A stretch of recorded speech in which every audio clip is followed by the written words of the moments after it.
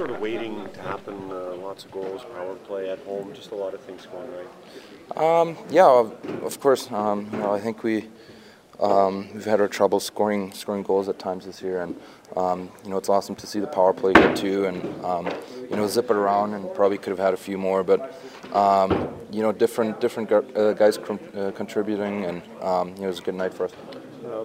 We asked about Connor's night, not just 4 goals, some lucky, some beautiful, kind of a combination of what he could provide. I think when you're as good as he is, there's no such thing as luck, to be honest. I think you create your own bounces, and he just has that ability to take a game over, and there's very few players in this world that can do that. You see him every day in games and practices. Are there still times where you're like, Jesus, this guy is something else?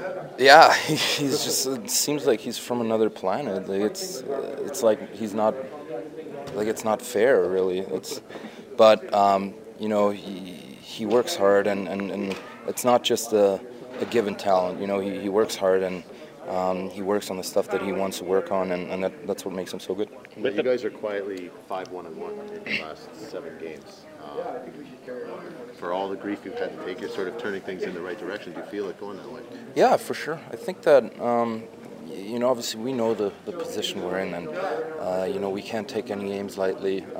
We're just not in that position right now, so we have to take every game as if it's our last one, and try and bank in as many points as we can. Read that's Leon Draisaitl.